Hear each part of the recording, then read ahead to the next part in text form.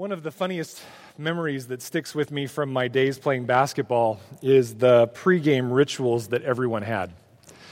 Athletes, if you didn't know it, are some of the most superstitious people on the planet. Whether it be certain meals, certain nap times, certain undergarments. I once knew a guy who didn't change his undergarments for an entire season. His socks, his shoes, certain necklaces, or even religious rituals. Athletes will do whatever it takes to get the upper hand on their opponent. I had a favorite pair of knee-high socks that I wore, and I'm sad to say that. One of my teammates in particular was very superstitious. He believed we were safer whenever we'd get on the plane and he'd see boarding with us certain nuns or priests from our school, because I played at the University of Notre Dame. He thought we wouldn't crash because the nuns and priests were with us. He would write things on his shoes as a kind of magical incantation. He would repeat little sayings to himself before every free throw. One game in particular, I remember getting ready in the locker room and watching him do some of his pregame rituals. And another teammate made fun of him for these superstitions. And holding his Bible, he said something like this. He said, "You have your superstitions, I have God." Now, at the time, I honestly had no idea that this person who said that thought that they were a follower of Christ, and part of it was because they were taking part in the same crazy debauchery that I was in my BC days at the time. I also didn't notice at the time, because I wasn't aware of it, that in his attempt to compare the two belief systems and contrast them, he was actually doing more to link them together than to separate them. He was linking them as superstitious rituals. Now, it probably does not take long for us to think through our own lives and remember points in time where we have attempted to use the Lord, the Holy Spirit, the Bible, something having to do with Jesus, as a lucky rabbit's foot or a spiritual incantation. Here's just a quick example that many of us might think of. How many of you, don't raise your hands, how many of you at various points have thought, "Oh, I prayed, but I forgot to say in Jesus' name, amen," as if it was necessary every time? When we say in Jesus' name at the end of a prayer, are we using it as a magic incantation, hoping to get God to act in some way, shape, or form?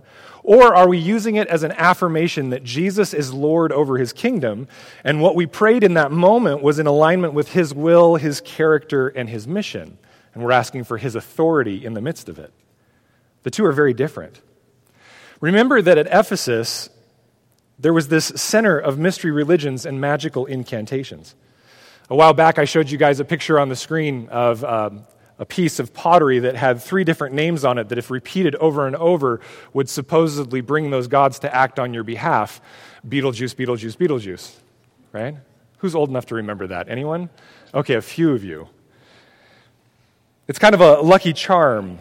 And throughout the Greco-Roman world, and especially there in Asia Minor where Ephesus was, there was a notion of spiritualism and even powerful demonic showings of spiritualism and miracles, but not an understanding of the truth of spirituality, of the Holy Spirit.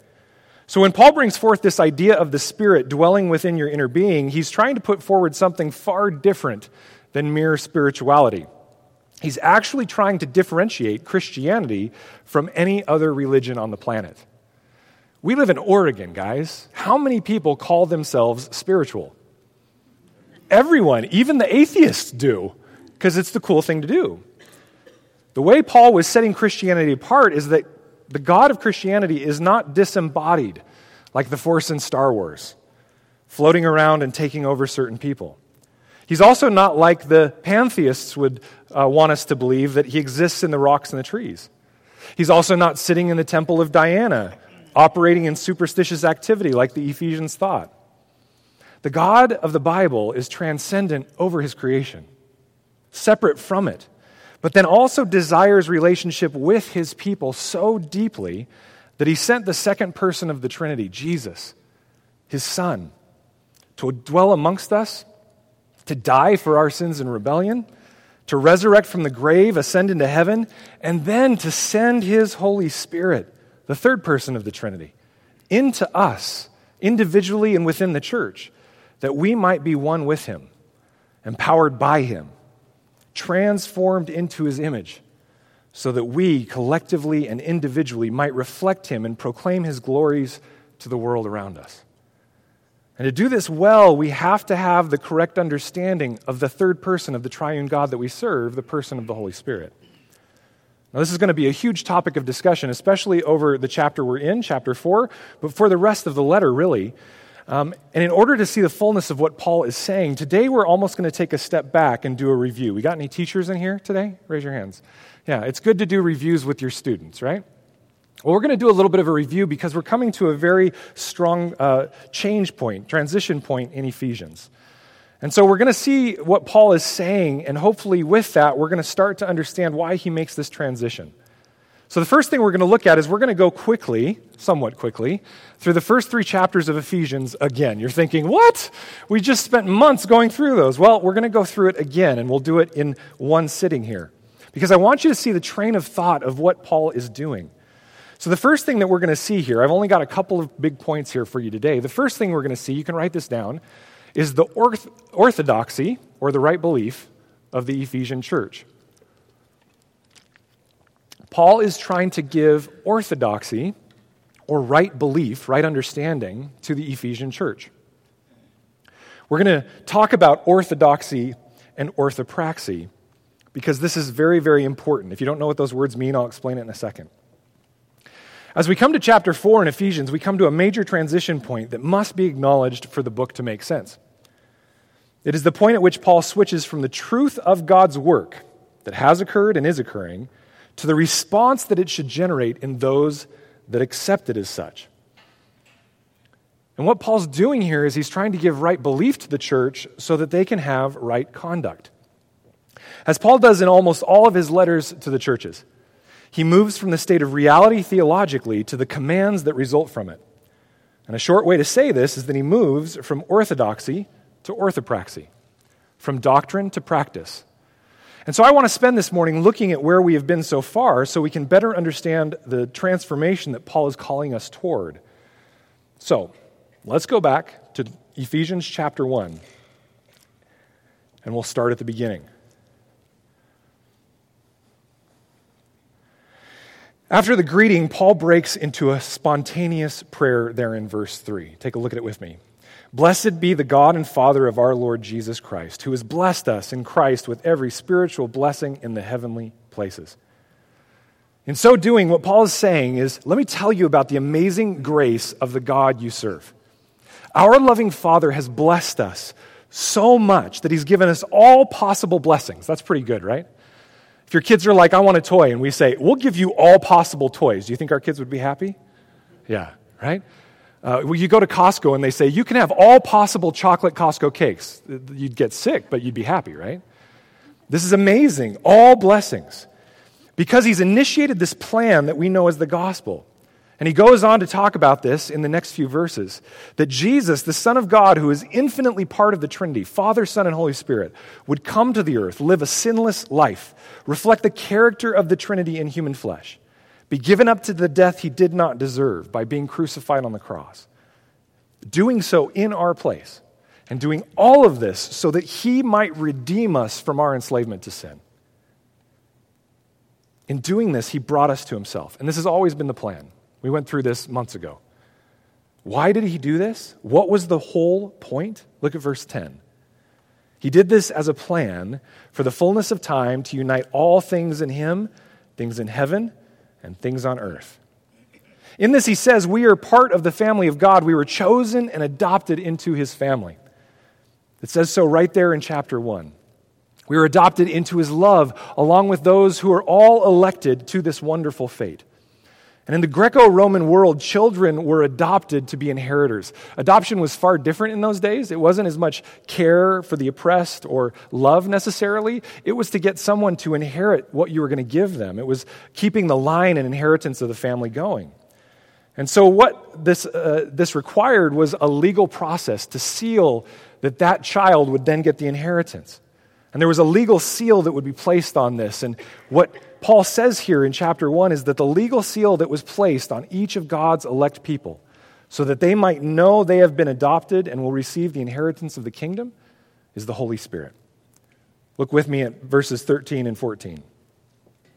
It says, in him you also, when you heard the word of truth, the gospel of your salvation, and believed in him, we're sealed with the promised Holy Spirit, who is the guarantee of our inheritance until we acquire possession of it to the praise of his glory.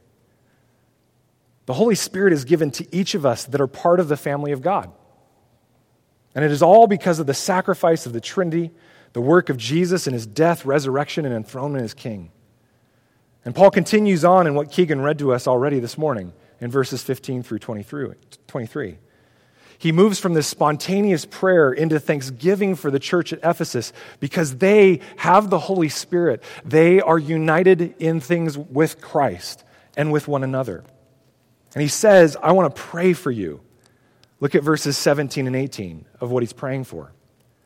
That the God of our Lord Jesus Christ, the Father of glory, may give you the spirit of wisdom and of revelation in the knowledge of him, having the eyes of your hearts enlightened, that you may know what is the hope to which he has called you, what are the riches of his glorious inheritance in the saints.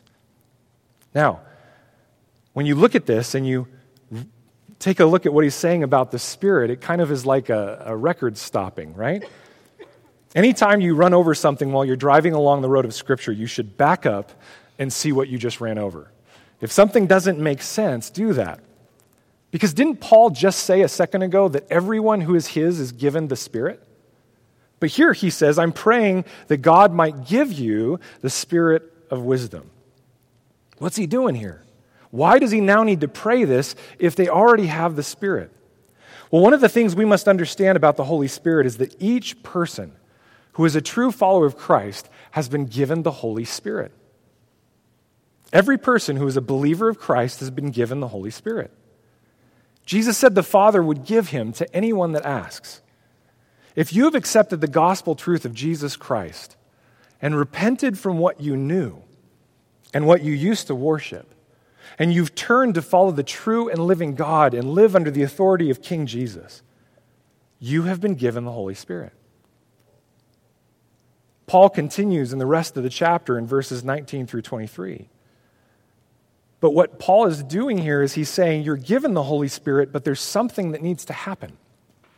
Now, in the time I've been pastoring in lay ministry and in vocational ministry, what I'm so saddened by is so many Christians who, because of false teaching on the Holy Spirit, feel as though they either A, don't have the Holy Spirit, or B, they look at other people and go, well, that person has the Holy Spirit, I must not. Or God has given the Holy Spirit to that person because they're better than I must not have as much of the Holy Spirit. We're going to talk as we go through the rest of this chapter about gifts of the Holy Spirit, and there's so much false teaching on that out there. And so there are Christians wandering around wondering, why doesn't God empower me more? Here's the truth of Scripture. If you are a believer of Jesus and have repented and turned to Christ, you have the fullness of the Holy Spirit. You don't need to ask for more or less. We will talk about how you allow the Holy Spirit to work more in your life in a little bit. But Paul continues on here in verses 19 through 23. And he uses a word that is very important in the first three chapters that actually links a number of different pieces of the first three chapters. And it is the word dynamis. You might have heard it pronounced dunamis. It is a Greek word that means power, dynamis. And it's often been used to describe the Holy Spirit. The teaching usually goes like this. The word dynamis is the etymological origin of the word for dynamite, so Paul is thinking of the power of the Spirit as so strong, it's like dynamite. Unfortunately, this is not a correct metaphor for the Spirit. I'll show you why. D.A. Carson, one of the foremost theologians in the world, in his book Exegetical Fallacies, talks about wrong ways to interpret Scripture. He says on this specific topic, he says, this fallacy occurs when a later use of a word is read back into earlier literature. For example, some wrongly say that the Greek word power, dynamis, has to do with what we think of as dynamite. This is incorrect. Paul was not thinking of blowing things up when he used the term power. So what then was he thinking of? Well, before we move on to that, let me ask you a question. Do any of you remember the Power Team from TBN? Is anybody in here old enough to remember the Power Team? Raise your hand if you do. Wow, like a dozen of us. I loved watching the Power Team. What would happen, the power team was this group of dudes who were like just totally yoked out. I mean, they were about as big as buses. And they would tour around the world, and they would put on these shows in giant coliseums. And it was like the Beatles back in whenever that was, the 60s, or I don't even remember. But like the little girls in front of the Beatles, right? You'd have all these Christian teenagers screaming in front of the power team. Why? Well, because the power team came in and they said, we have the power of the Holy Spirit, and we're going to show that to you, right? And so, me, being the Bible guy, I might be like, sweet, they're going to show us love, peace, patience, kindness, gentleness, self-control. No, what the power team would do is they would rip telephone books in the name of Jesus. They would do squats in the name of Jesus. They would deadlift in the name of Jesus. They would carry monster truck tires in the name of Jesus. Now, I know, and I guarantee that those guys were doing it out of a definite heart and desire to serve Jesus. And I don't want to put that out there to say, oh, those guys were not serving Jesus. Not at all. I mean, they were using what God had given them. But here's the question. Is that what God means when he says power? Is it some ambiguous power that allows us to rip phone books in the name of Jesus? The Ephesians would have gone, ooh, that's cool. That's like the gods we serve. Let's do powerful, cool things that don't really add to the glory of God. They just show really cool signs and wonders. But Jesus said, man, if you're looking for signs and wonders, you're going on the wrong track. The power here that is spoken of is not the power to rip a phone book. What Paul was referring to is a very specific power he references to raise Jesus Christ from the dead, to take what was dead and make it alive. To conquer sin, to take what is broken and causes division and make it unified. This power was not only to raise Jesus from the dead, but to place him as conquering king over all the authorities and created his kingdom, the church, into which we have been reborn. The power of God has brought life to us that were enemies. The power of God has given us reconciliation with our Creator God. The power of God has conquered the kingdom of darkness and has filled us with the Holy Spirit. And because of all this, the church, his body, is full of his Spirit. We are united with him and one another. The Spirit's power is not a power that divides or destroys like dynamite. It is a power that is meant for unifying, for reconciling, and for making whole. That's why even though that metaphor, which I have even used in the past, is not bad, it just puts a wrong picture in our head of what the Spirit actually is doing. Paul then continues in chapter 2, in the first 7 verses there, and he tells us that the individuals within Christ's body have been rescued from the kingdom of darkness that will receive the wrath of God. He rescued us by his mercy and grace and used his power to give us rebirth, regeneration into the family and kingdom of Christ. Look at some of my favorite verses in all of Scripture, Ephesians 2, 8 through 10.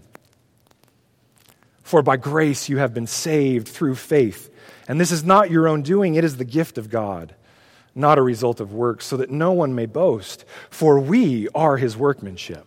That's the regeneration. He's remade us, created in Christ Jesus for what? Good works, which God prepared beforehand that we should walk in them. Dear church, this is the gospel. You want to memorize the gospel? Memorize these 3 verses. You want a good, short, brief statement of the gospel? This is it. For by grace alone you have been saved, through faith alone, not of your works. And the very reason he saved you by his grace alone is so that you might live to his glory in the life you lead.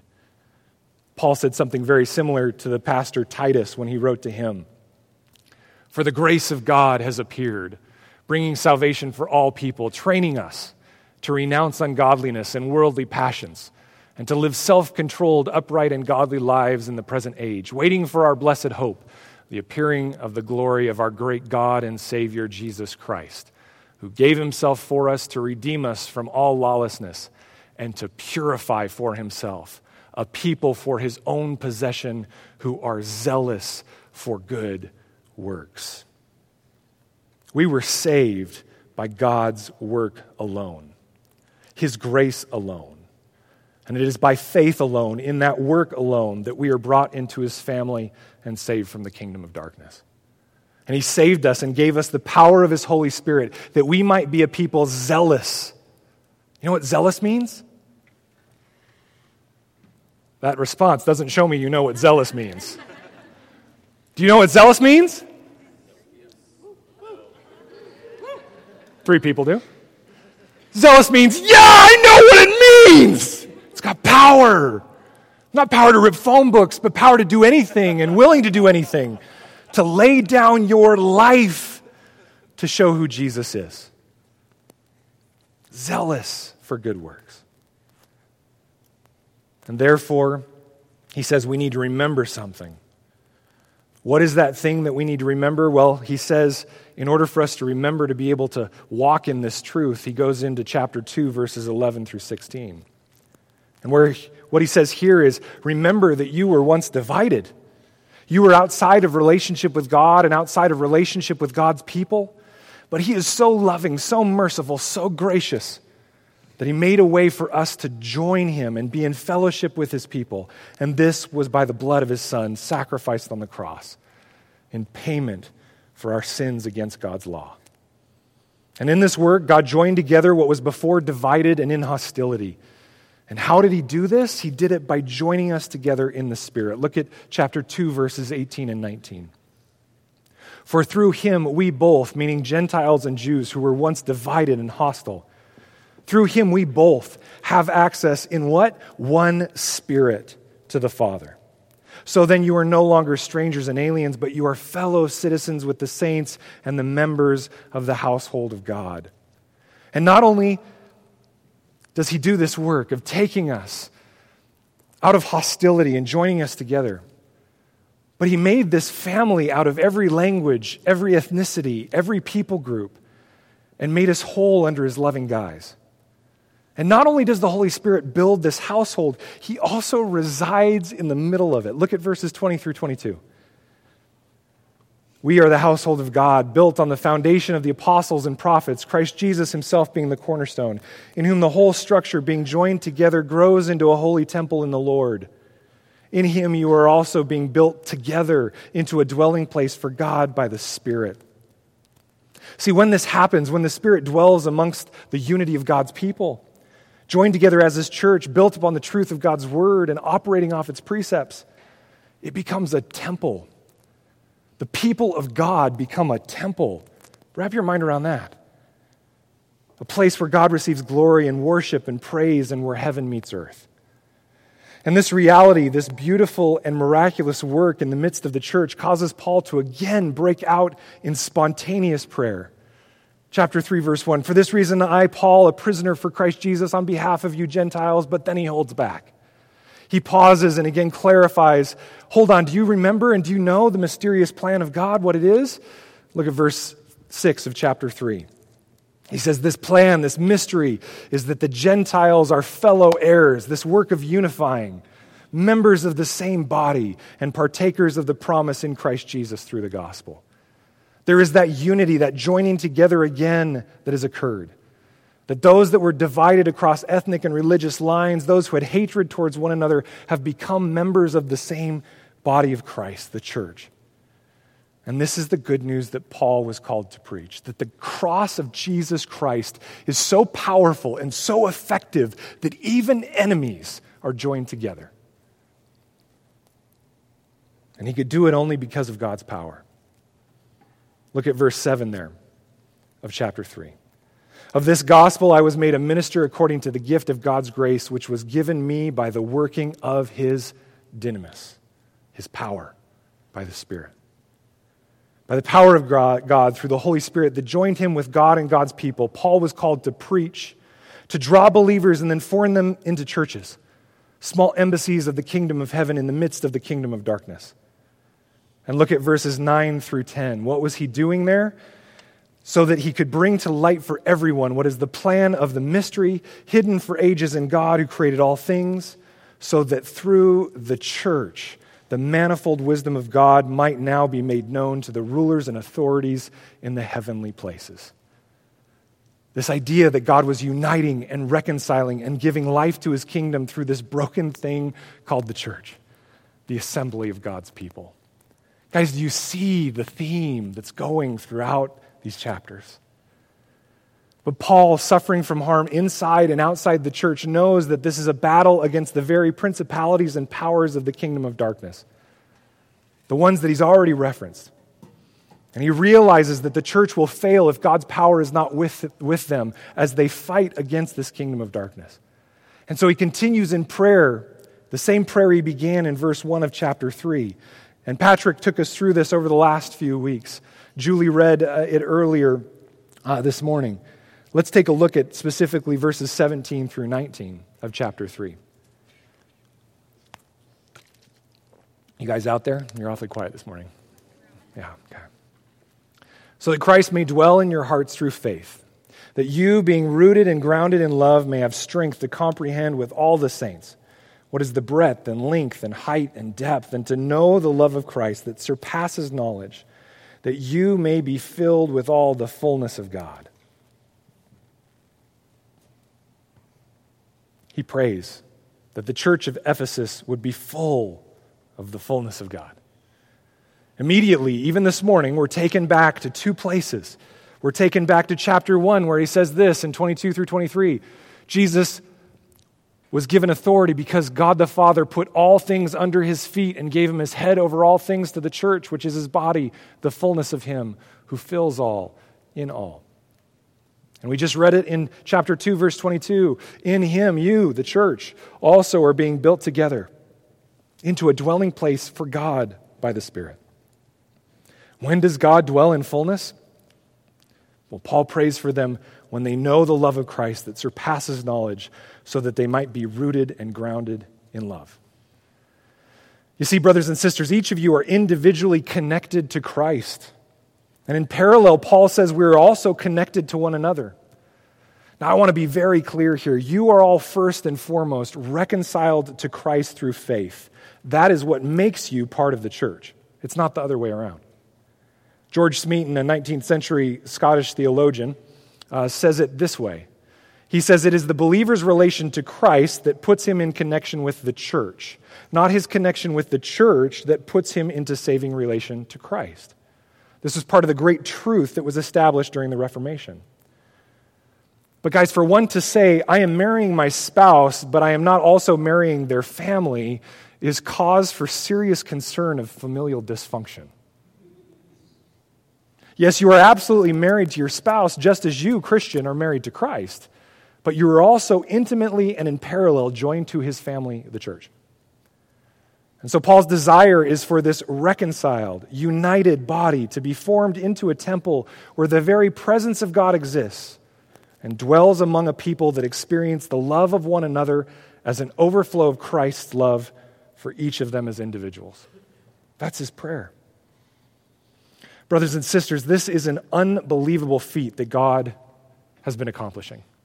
He's been doing this work across the last 2,000 years, across languages, ethnicities, across the globe.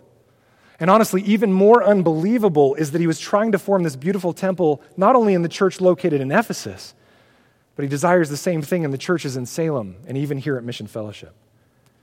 The truth is, only God could do this work, and he does it by giving us his Spirit so that we might understand what he has done, so that we might cast our eyes upon his glory and the majesty of his plan. Paul knows that we must understand this. We must have the orthodoxy, the right belief. And out of the overflow of our thanksgiving for God's goodness, we then will partner with his Spirit to be transformed into his image, into that temple where he dwells in greater and greater glory. You see, as we were going through chapter 3, pieces of it, I was trying to build the tension of all these things that Paul was saying for us as a church to know and understand and do. And there's this tension as you read it, like, Paul, I can't do that. And his whole point is, I know, you can't. And so Paul here uses the word dynamis, power, again. And he uses it very specifically. First, look there in 16 and 17 again. He says that according to the riches of his glory, he may grant you to be strengthened with dynamis through his Spirit in your inner being, so that Christ may dwell in your heart through faith. He placed the Spirit in us so that Christ, in a sense, dwells in us. Christ is seated at the right hand of the Father. You can't pull him off the throne and stick him in your pocket. That's why I fight hard against this phrase, ask Jesus into your heart. I get it's a metaphor, but it's not a good statement. Ask the Spirit into your heart. Absolutely. Jesus is seated on the throne. That's why so few people realize Jesus is king, is because they think he's sitting in their heart. No, he's sitting on a throne. The Holy Spirit is in your heart. And what that does is it joins us together with him. And then we begin to obey him because he is our king. And it's hard to do so, isn't it? Can I get an amen? It's hard to obey. It's hard when you feel convicted to go, man, I want to not do the obedient thing, but I'm going to lay it down and I'm going to be obedient. Paul gets this. And this is why it's so important what he says here in verse 20. And I want you to understand the context of everything we've just gone through. He says in verse 20, now to him, God, who is able to do far more abundantly than all we ask or think according to the power at work within us. To him be glory in the church and in Christ Jesus throughout all generations, forever and ever. Amen. Now, this verse is very interesting because that word able and that word power, they're extremely linked when you read it in the Greek. In the Greek, the word for able is a verb. It's dunamino. It's intimately linked with the word dynamis. And so the word, according to the power, dunamin, at work within us.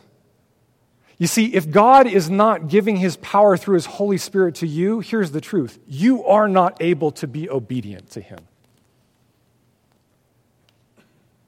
It's not possible. But if he's in you, here's the truth. You have all the power and you will obey him.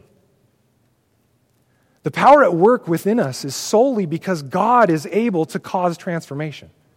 He can cause Jesus to rise from the dead. So, Christian, hear me. He can certainly cause transformation in you. He can take your dead heart and he can make it alive. He's able to transform you and me individually and make us holy. Not perfect as if we've never sinned, but obedient. That when conviction comes, we can turn and be obedient. And in doing so, he is fashioning us into a temple. Back in my basketball days, I heard verse 20 all the time. Those of you who are athletes, you know what I'm talking about. Now to him who is able to do far more abundantly than all we ask or think, oh, Lord, I want a triple-double today. Lord, 3 touchdowns, please. He's far more able. Well, as you can see, that's taken completely out of context. Dear flock, we've just spent the last half hour looking at Paul's train of thought that led him to this place. And so I ask you, what is this power, this dynamis for in the context of this letter? What is the Holy Spirit given for in the context of this letter? Well, let's look at our text for today, after the longest intro in the history of the world, Ephesians 4:1-6. I, therefore, Paul says, a prisoner for the Lord, urge you to walk in a manner worthy of the calling to which you have been called, with all humility and gentleness, with patience, bearing with one another in love. Eager, do you guys know what eager means? It's similar to zealous. Eager to maintain the unity of the Spirit in the bond of peace. There is one body, one Spirit, just as you were called to the one hope that belongs to your call, one Lord, one faith, one baptism, one God and Father of all, who is over all and through all and in all. Church, what is this power for? The context is 100% clear. That the Ephesian church might be unified in the fellowship of the Holy Spirit. That by this miraculous work of taking that which was divided and joining it together, God might get the glory, and the very existence of his church in unity would speak to his gospel truth of reconciliation with him. Look at Paul's parting salutation to the church here in 2 Corinthians. It's up on the board there. He says as parting words to the Corinthian church, and you guys have read 1st and 2nd Corinthians, you know what a mess that church was. It says, the grace of the Lord Jesus Christ and the love of God and the fellowship of the Holy Spirit be with you all. Now, to unify the church at Ephesus, Paul will spend the next 3 chapters, the remainder of the letter, commanding and encouraging the church at Ephesus, not just in what he's taught them in the orthodoxy, but in the orthopraxy, the right conduct, in order to become those people that reflect the power of the Holy Spirit at work in their lives. So today is our introduction to that. I want you to write that down. The next thing is the orthopraxy, the right practice or the right conduct of the Ephesians church. Paul says all the work that God has done to unite all things to himself, to create one new people that have the Holy Spirit dwelling within them as the temple of God. He says all this for 3 chapters. And he says, because of this, I urge you to walk in a manner that reflects that good news of reconciliation in the unity of the Spirit. Guys, is urge a passive word? Is zeal a passive word? Is eager a passive word? No, these are all very strong words. And what is this call that he refers to? It's the call to Christ, yes, and along with that, this calling to which you have been called, it's a call to the fellowship of his people. 1 Corinthians 1:9, he says, God is faithful, by whom you were called into the fellowship of his Son, Jesus Christ our Lord. Now, some might want to object to the idea that this is done at all by our own effort. Why would Paul be urging them to walk if that were the case? Hans, you're talking about works. This is all grace. No, guys, grace is justification, glorification. Those are works only God can do. But we're talking about today, this point in our life called sanctification. We've been regenerated if we are Christians. What is sanctification about? What I can say is that in return to that objection is that the Spirit is already at work within anyone who is a follower of Christ. The question is, are you doing the work that will allow him to work within you? The Puritans had these crazy, weird statements that you will never hear people using outside of theology to talk about this, but I want to share them with you. Mortification of the flesh and vivification of the Spirit. Everybody say mortification of the flesh. Everybody say vivification of the Spirit. I got to find other ways to use the word vivification. I love that word, right? My boys, hey, are you guys vivified enough to go play football? Right? I mean, something, right? These are awesome words. It means death to the flesh and life to the Spirit. Killing the flesh and allowing the Spirit room to live and lead. And I think one of the reasons holiness is so far gone in the Christian church today is partially because of the false cheap grace gospel that's been preached, and also because there's no right theology of the Holy Spirit in connection with sanctification in a ton of churches. Again, some might object, saying this is a call to human effort, and so therefore it's legalistic. But guys, I want to put to bed this idea of legalism. I am so tired of being called legalistic for trying to get you guys to walk in sanctification. Legalism is defined this way and this way alone. If you're defining justification as needing faith plus something else, that's legalism. To call the church to be zealous for good works is biblical. It's what Paul did. To call you to get off your hands and to walk as Christians, to urge you to walk in a manner worthy to the calling to which you've been called, that's faithfulness as a pastor. That's not legalism. Legalism is adding some form of human effort to the work of being saved. The initial work of God's drawing us to himself and atoning for our sins. Brothers and sisters, calling you because I love you to sanctification and growing into his likeness is not legalism, it is loving urgency, just as Paul has urged us. When it comes to our sanctification and growing in holiness, God calls us to make every effort. Look with me at 2 Peter. Go in your Bible to 2 Peter chapter 1. 2 Peter chapter 1.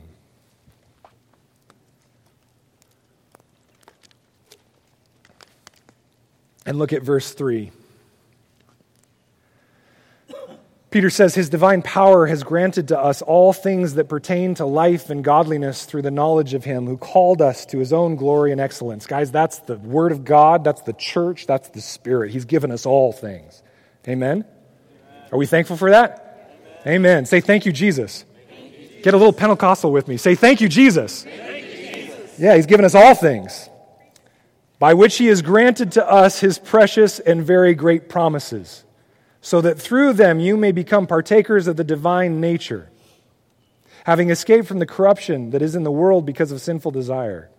For this reason, because he's given you all these things, make every effort to supplement your faith with virtue, and virtue with knowledge, and knowledge with self-control, and self-control with steadfastness, and steadfastness with godliness, and godliness with brotherly affection, and brotherly affection with, what's that word? Love. Now, guys, love is not just something that's out there. I'm loving. You're loved. Love has to happen in the midst of relationship. He's doing this, saying this, because Peter had the same call to the church that Paul did. Commenting on this, the protector of justification by grace alone through faith alone, John Calvin himself says, "As it is an arduous work and of immense labor to put off the corruption which is in us, God bids us to strive and make every effort for this purpose. He intimates that no place is to be given in this case to sloth or laziness, and that we ought to obey God calling us, not slowly or carelessly, but that there is a need of alacrity, which means speediness, zeal, as though he had said, put forth every effort and make your exertions manifest to all." Now, one might protest and say, Hans, this is not John Calvin speaking here, it's me. One might protest and say, Hans, is this work only on my part? To which I would respond a resounding no. If you try and white-knuckle holiness, you have already lost, because there is no way you can do it on your own power. It is not God's work or man's work, but an intertwined cooperation between the two. Reformed theologian Louis Berkhoff puts it this way: when it is said that man takes part in the work of sanctification, this does not mean that man is an independent agent in the work, so as to make it partly the work of God and partly the work of man, but merely that God effects the work in part through the instrumentality of man as a rational being, by requiring of him prayerful and intelligent cooperation with the Spirit. Now, some might say, well, I've gotten rid of my big sins in life, so I'm good to go. I'll just wait for heaven. But for some of you, it might still be the graphic sins that you need to fight. But often within the church, I find that it is not the voluminous, graphic sins that cause the most brokenness. It is the roots below the surface, the roots of bitterness that are unspoken, the roots of anger that sit untended, the roots of jealousy, of division, of a critical spirit, of passive-aggressive communication, of a thankless heart, of an attitude that is looking for the thanks of man rather than the glory of God. These are the things that cause the most damage among God's people. And they're the things that you can't see right in front of your face. Now, the antidote to these things is to bring them out into the open and to confess them to a brother or sister and to bring them before the Lord and say, Lord, have your way with me. Help me to understand the roots of this issue so that I might remove it and allow your roots of love to fill its place. Some might say, I believe I am saved, but I don't have any desire to be transformed or obey. Remember, though, it is not the one who obeys who is saved, but the one who is saved that obeys. If you find the trajectory of your life in disobedience, maybe you need to go back to the gospel and ask if it has actually taken effect in your life at all. Your problem is not whether or not you have enough of the Spirit. It could be that the Spirit is not dwelling in you at all because you are not a Christian. The one who is saved obeys. Christ calls us to put down the flesh and be led by the Spirit. Go with me to Galatians chapter 5, verse 19. Galatians 5, verse 19.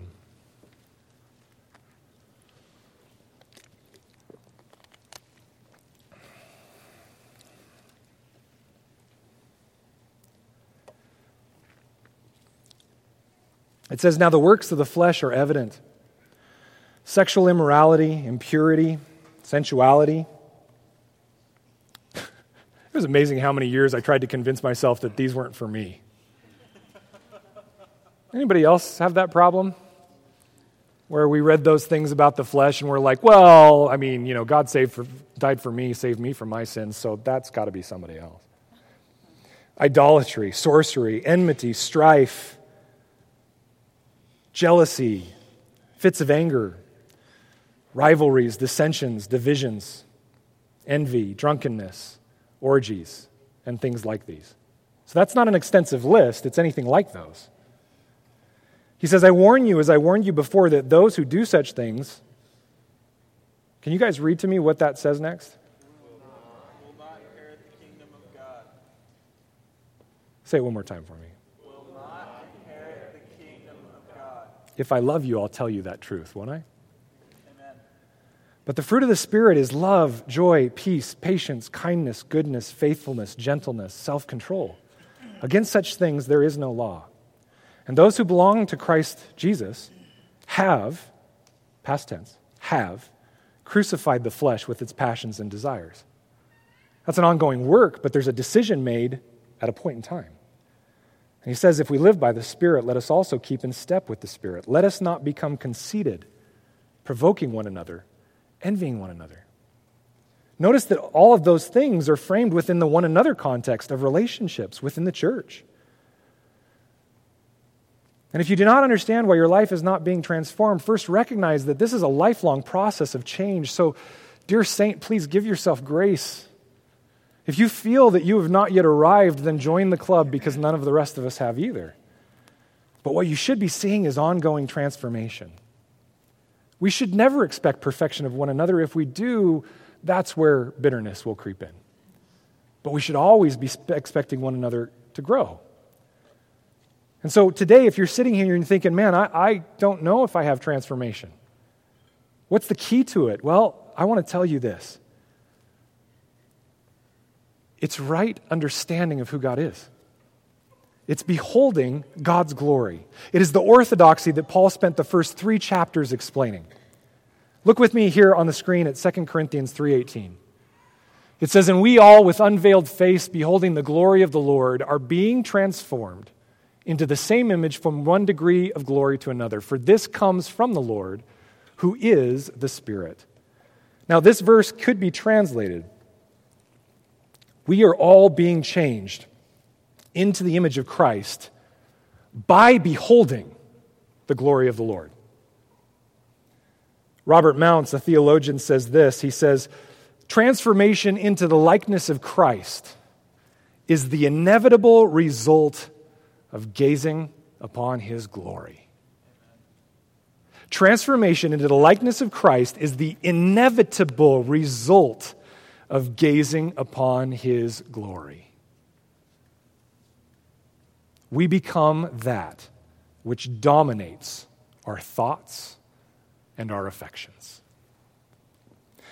Brothers and sisters, you and I have been given all that we need in the Holy Spirit, the Holy Scriptures, and the Holy Church to be transformed into the image of Christ. Not only have we been justified by the blood of Jesus, we have been resurrected with Him, regenerated into a new life that is being conformed into His image. And so we must cooperate with the Spirit by making every effort to put to death our flesh and live by the Spirit. As we enter into this new section of Ephesians and we begin looking at the correct conduct of God's people, I want to urge us, along with Paul, to walk in a manner worthy of the calling to which we have been called. And so today I have 2 very simple points of application for you. So write them down, get your phones out, whatever you need to do to remember them. 2 simple points of application. First, I want each of us this week to commit to behold the glory of the Lord. Today I want you to go home and purpose and plan, actually make a plan, to set aside time each morning this week to read through Ephesians 1 through 3 in whole and gaze upon the glorious majesty and manifold wisdom of Christ. Again, Robert Mounce notes, he says, the transformation keeps pace with the contemplation. The two are inextricably bound together. So I want you to meditate, to contemplate, to dwell on the miraculous goodness of God and what He has done and is doing by His cosmic plan of salvation. Meditate on, understand, and know the goodness and the glory of God. And then secondly, the second application I want you to do is I want you to let that meditation by the power of the Holy Spirit motivate you to make every effort to cooperate with the Holy Spirit, to put to death the roots of flesh in your life. To do so, I want you to identify not all of the areas that all of us have, simply one in your own life. This week, I want you to identify one area in which you know that you are currently being led by the flesh, and you need to let the Spirit lead. And what I want you to do is, after admitting that and writing it down and taking it before the Lord, I want you to go to a brother or sister within this body. I want you to confess that to them, and I want you to sit with them and pray with one another and help one another to develop a plan of attack that might put that one thing of the flesh to death. You got it? There's your two applications. Contemplate the glory of God, and then act with every effort to kill at least one thing this week. Begin to put it to death that is part of your flesh and not driven by the Spirit. Do you think we can do that? Yes. I, therefore, a prisoner for the Lord, urge you to walk in a manner worthy of the calling to which you have been called.